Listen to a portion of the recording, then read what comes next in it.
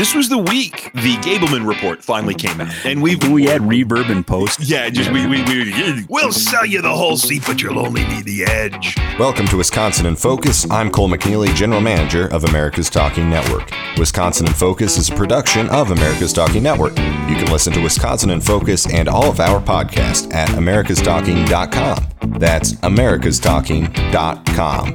Now here's your host, Bruce Walker. Thanks, Cole, and welcome to Wisconsin in Focus. I'm Bruce Walker, Midwest Regional Managing Editor for the Center Square. Wisconsin in Focus is brought to you by America's Talking Network. If you're tired of the divisive rhetoric coming from echo chambers in our country today, America's Talking Network has been made for you. America's Talking Network is a new podcast hub where you can find news, civil conversations, and all of the Center Square podcasts. The only agenda that America's Talking Network has is to get America talking again. Go to americastalking.com to check out all of their podcasts. Once again, that's americastalking.com. We're recording this podcast on Thursday, March 3rd. And speaking of civil conversation, joining me today is Ben Yount, the Center Square's Wisconsin correspondent. Hello, Ben.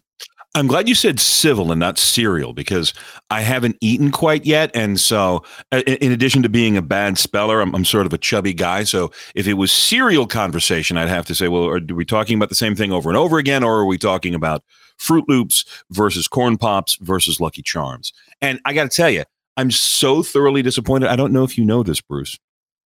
The Fruit Loops all taste the same. I don't know if this was what it was when we were kids. But they're all the same flavor. It doesn't matter if it's the red one or the orange one or the green one. They all have the same Fruit Loop flavor. And so it's the same with M&Ms, Ben. I know. Now, as you get to be my age, you learn some of life's hard truths. If you want to fall down the rabbit hole, I separate out all of my colored candies by color. Like if I eat Skittles, I will separate them out by individual color, and then I will eat them from the largest group to the smallest group. Usually I eat the greens, the oranges, and the yellows first, and then I save the reds and the purples for the end. I do the same thing with my M&Ms. All M&Ms taste the same. It's not like, with Skittles, at least, you eat the green ones because they taste green, and you eat the red ones because they taste red. With M&Ms, they all taste the same. The peanut butter ones are peanut butter, the chocolate ones are chocolate, the peanut are peanut. But it is one of the few OCD things that I do, but I separate them out by color every single. People will watch me break them into little sort of color piles and then shift them around to make sure they're in even lines, and then I will eat my M&Ms based on color. Are you sure largest number to smallest number? Are you sure this just doesn't harken back to your days as a roadie for Van Halen? No, I was not in charge of putting speakers 60 feet in the air. It is something that I also don't like for my food to touch. Like if I could get one of those sort of, you remember the Tyson frozen turkey dinner, the Hungry Man dinner plates. I would eat out of one of those every single day. Food just in its own little separate container. But this is again, this is a whole other the podcast of Ben Yount's eating picadillos is just a whole other series, which I'm sure we can probably find over at America's Talking Network, because as we say every week when we sit down to do this, you put a quarter in the jukebox, you're listening to the whole song. Darn tootin'. But here's the deal: if you want something that is different colors and different flavors, there's always Runs. So there's that. Yes. And chewy Runs are good. Yeah, and having said that, let's move into this away from this tomfoolery and into the hardcore Wisconsin news. And at the top of the list, I got to tell you, it's my favorite topic to deal with Wisconsin, and I'm just going to pull the string and let you go. Talk about Wisconsin elections. Yeah, this was the week, kind of. The Gableman report finally came out, and we've been writing about this. Can we add reverb and post? Yeah, just we kind of. We'll sell you the whole seat, but you'll only need the edge. That kind of week here. We tried to add it up. We've been writing about the Gableman investigation at least monthly, if not weekly. Since September of last year. It kicked off last July. So what is that, like 8 months, 9 months that we have been building towards this? And the report came out from former Wisconsin Supreme Court Justice Mike Gableman. He is the special elections investigator. He is the head of the Office of the Special Election Investigation.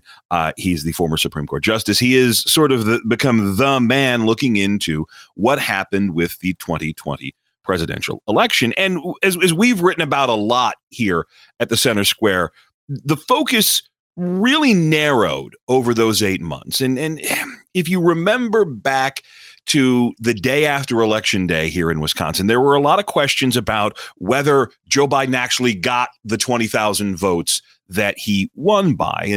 And were ballot boxes stuffed? There were pauses in the count in Milwaukee, and where did all of these votes come from, and how all of a sudden did Joe Biden win? And over the course of the investigation, it focused in on, I'd say, probably 3 different areas. The biggest is the Zuckerbucks, this nearly $9 million that Mark Zuckerberg and his wife gave to Obama's former political guy, David Plouffe, to create this thing called the Center for Tech and Civic Life, which was ostensibly a coronavirus-inspired get out the vote effort. The Gableman investigation and the details in this report show that it went way beyond that. It went way beyond that. It used the millions here in Wisconsin to worm its way in, weasel its way in, buy its way in to election operations in the 5 largest cities, which happen to be the 5 most Democratic cities.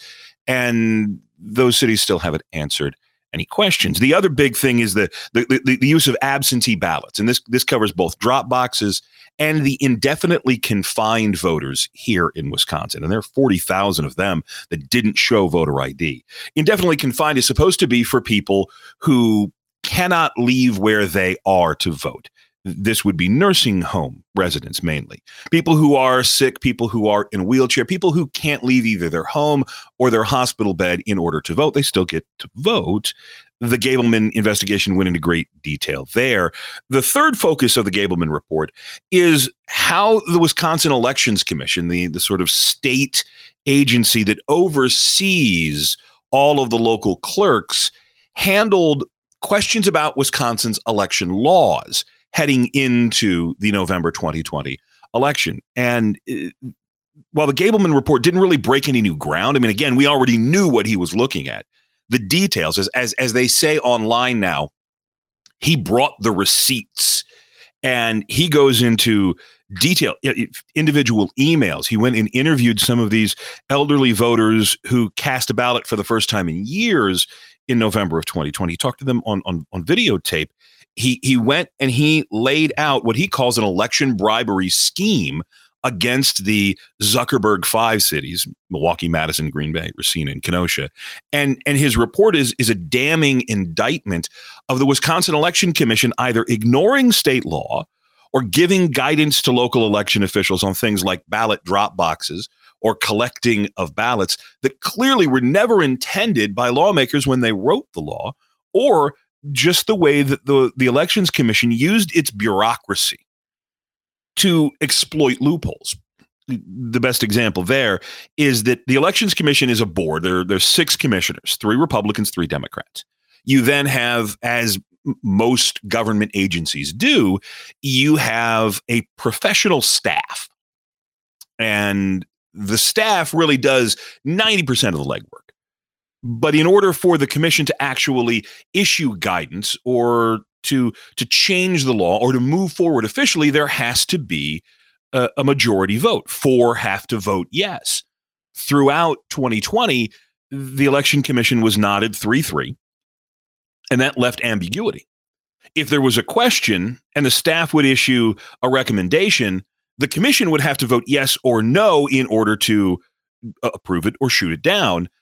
And because there was not a 4-2 vote at all on many of these questions for the 2020 election, the staff recommendations just sort of went forward. This was one of the points that Gableman made, that there's nothing in Wisconsin law that says you can use a ballot drop box. Lawmakers didn't address it because lawmakers didn't think they had to. Well, the Elections Commission took the lack of specificity in state law to mean, well, there's nothing in the law that says you can't do this. So sure, go ahead.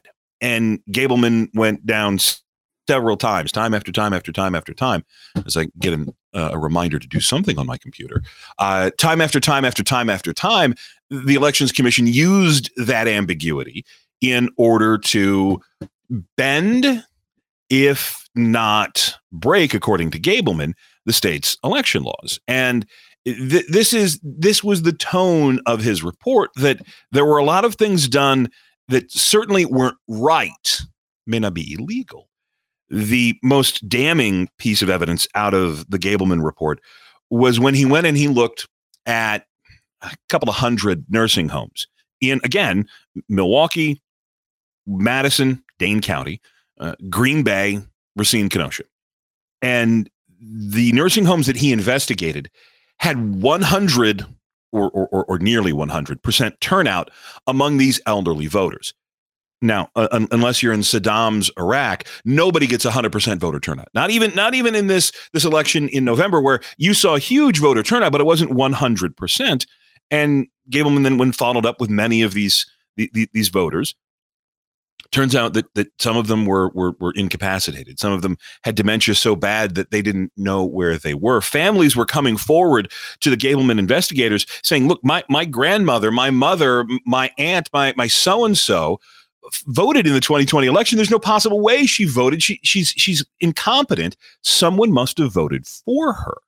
And the Democratic response to this was not to address the specifics of the report. It was to attack Gableman as a Republican partisan hack. It was to attack the $600-something thousand that this has been spent on. Governor Evers called it a circus. The mayor of Madison, who, by the way, has never sat down to answer the questions that Gableman has posed to her about how her city worked with the Zuckerberg companies, she said that, well, this guy clearly doesn't know how elections work. And so we finally got the report that we've been waiting for. And it went into great detail about the questions that we already knew. And yet at the end of the day, very next day, we had State Representative Janelle Branchin, who's been leading an investigation, and the folks over at the Thomas More Society say, yeah, this isn't over. We're going to continue with the investigation. We've got a lot more questions to answer. We've got evidence, but we don't quite yet have proof. And so we finally got the investigation we get the report on the investigation into the 2020 election, and it's not over yet. Yay. Well, okay, let's move along. But thank you. That was pretty incisive. And I think you kind of blended together about 6 months of writing that you've done. Well, actually more than a year of writing that you've done on this thus far.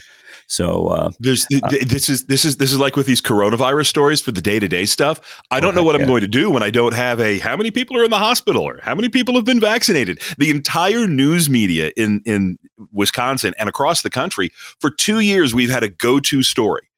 For 2 years, it's, we need another 30 seconds in the newscast. Oh, go check the latest vaccine numbers. Okay, cool. Once all of that goes away, If the election investigation goes away, Bruce, what am I going to write? I mean, you're going to expect me to actually do real journalism? Well, you could always be a cheese critic. Well, the World Cheese Championships are coming to Madison, and they're streaming it online. So if you really want to, we can get out some popcorn. We're not going to be able to watch FIFA games in Russia, but we can certainly watch the International Technical Cheese Championships from Madison, Wisconsin. Count me in. That sounds sublime.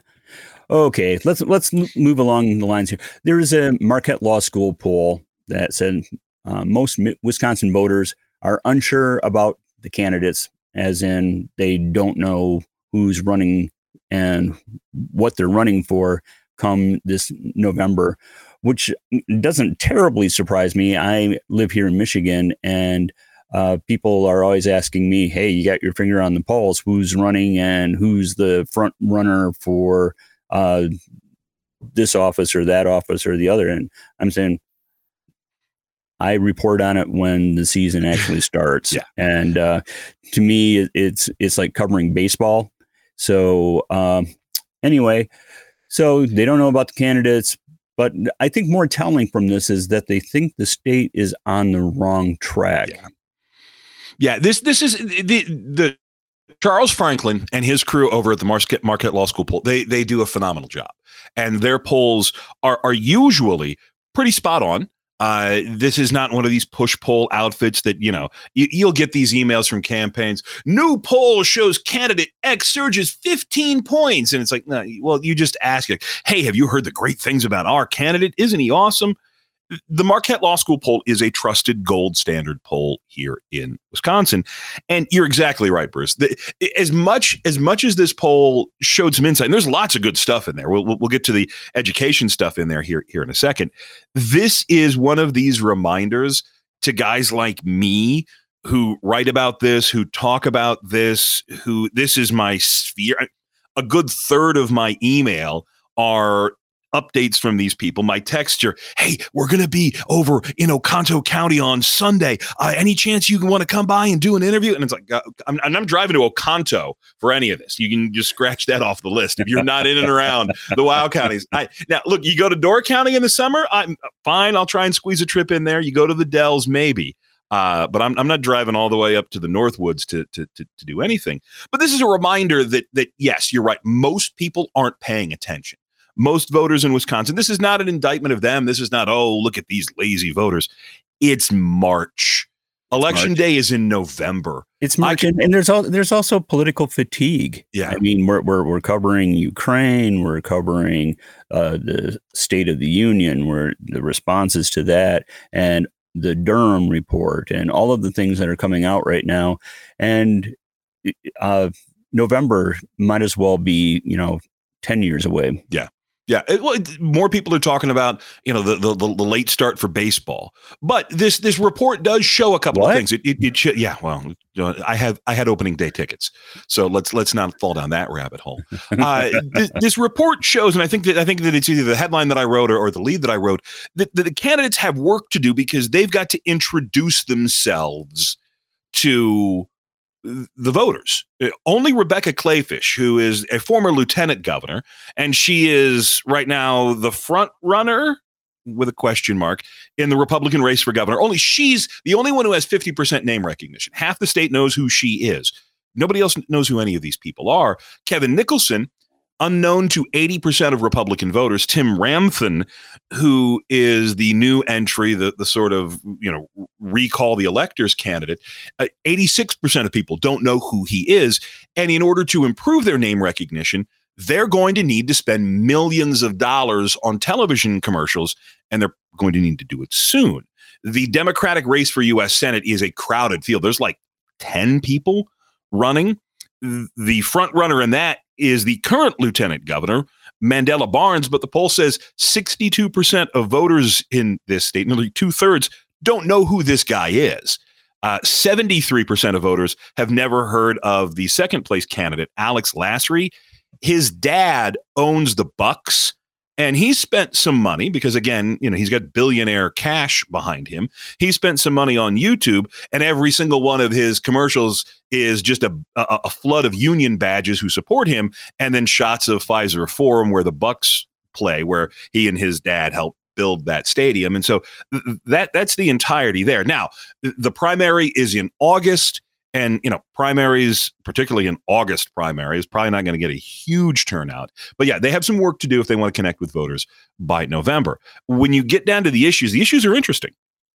And we have seen the numbers almost essentially flip when it comes to right track, wrong track. As we wrote in the story, 53% of people in the state of Wisconsin now say that we are on the wrong track. That's almost a flip from where we were the last time that the Marquette Law School poll picked this, when 57% of people said that the state was in the right direction. In January of 19, right after Tony Evers took office, 57% said we're on the right track, 33% said we're on the wrong track.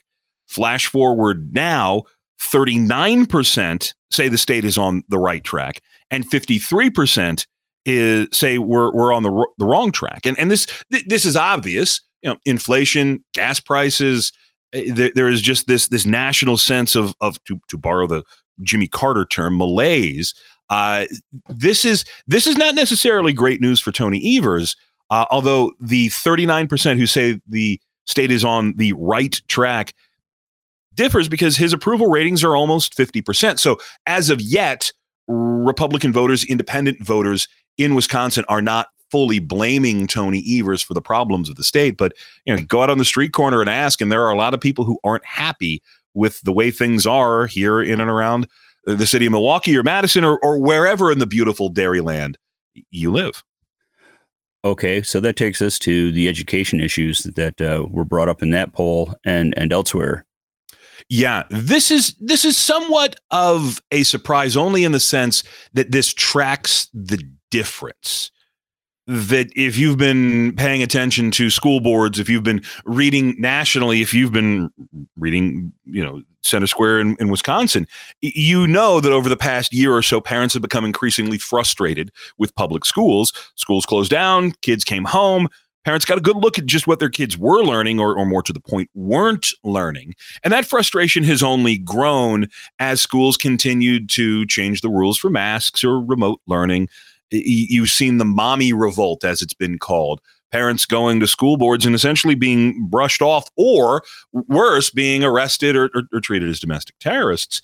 And so the sort of top line here is that 55% of people, more than half, say public schools are in worse shape than they were a few years ago. Just 9% of people say public schools are better. When fewer than 10% think their kids' schools are doing better than they were a few years ago, that is incredibly telling. Just about half of people, 47%, say the education standards are too low. Now, that's where we were back in 2014, the last time the poll asked the question. But when you add that into the big question, and we talked with CJ Safer over at the Institute for Reforming Government on this, that when you look and say, okay, who's in charge of curriculum? Who should be the ones that drive what our kids learn? A majority of Republican voters, 56%, almost a majority of independent voters, 43%, say parents. Say moms and dads should be the ones who are responsible for raising those learning standards or driving the discussion about what we teach kids. Because again, remember, 2/3 of kids in Wisconsin can't read or write at grade level. The big difference is that just 9% of Democratic parents in the state of Wisconsin think that parents should be the ones who are in charge of curriculum. More than half think it should be teachers, and that steps off a whole other debate that with 22 minutes and 21 seconds into this podcast, I don't think we have the opportunity to get, but the so much of the writing about the Marquette Law School poll first day across the state was about the horse race for governor. But when you dive into this, you see changing attitudes, and changing attitudes on education is one of the biggest changes. And as we saw in the governor's race in Virginia, school issues can become statewide issues very, very, very quickly. I've said it for years, Bruce. Government is real in cops and snowplows and public schools. And when you make public schools real for voters, they tend to get real angry. Well, yeah, and you're looking at divisive art curricula such as CRT and sexually explicit books that, you can't ban anything because banning things is banning, and that's McCarthyism, and that's a terrible thing. And some parents are pushing back. You have the San Francisco School Board recall, and that was huge. That was a tremendous rebuke to the whole virtue signaling of what the school board was doing at that point in time. Maybe next week we'll write about what's going on in Eau Claire schools and secret gender policies and the like. It gets really, really interesting, really, really fast when you see, again, 2/3 of kids not where they should be, not at grade level in reading or math or science, and the focus out of many, to borrow the generic term, woke schools is not reading, writing, math. It is gender issues. It is sex issues. It is anything but reading, writing, math. But again, like I said, I've talked now for 24, 10, 11, 12, 13. I think it's time for me to shut up and let's get back to the questions. Well, I actually had a lunch and took a nap, and so it was great letting you turning on the Ben Yount machine and letting him spew forth. So thank you very much for all of your insights. So thank you so much, Ben, for being here this episode of Wisconsin in Focus. And you can read all the Center Square stories at thecentersquare.com. That's thecentersquare.com. And you can listen to all the Center Square podcasts at americastalking.com. I'm Bruce Walker, Midwest Regional Editor for the Center Square. Ben and I will be back next week.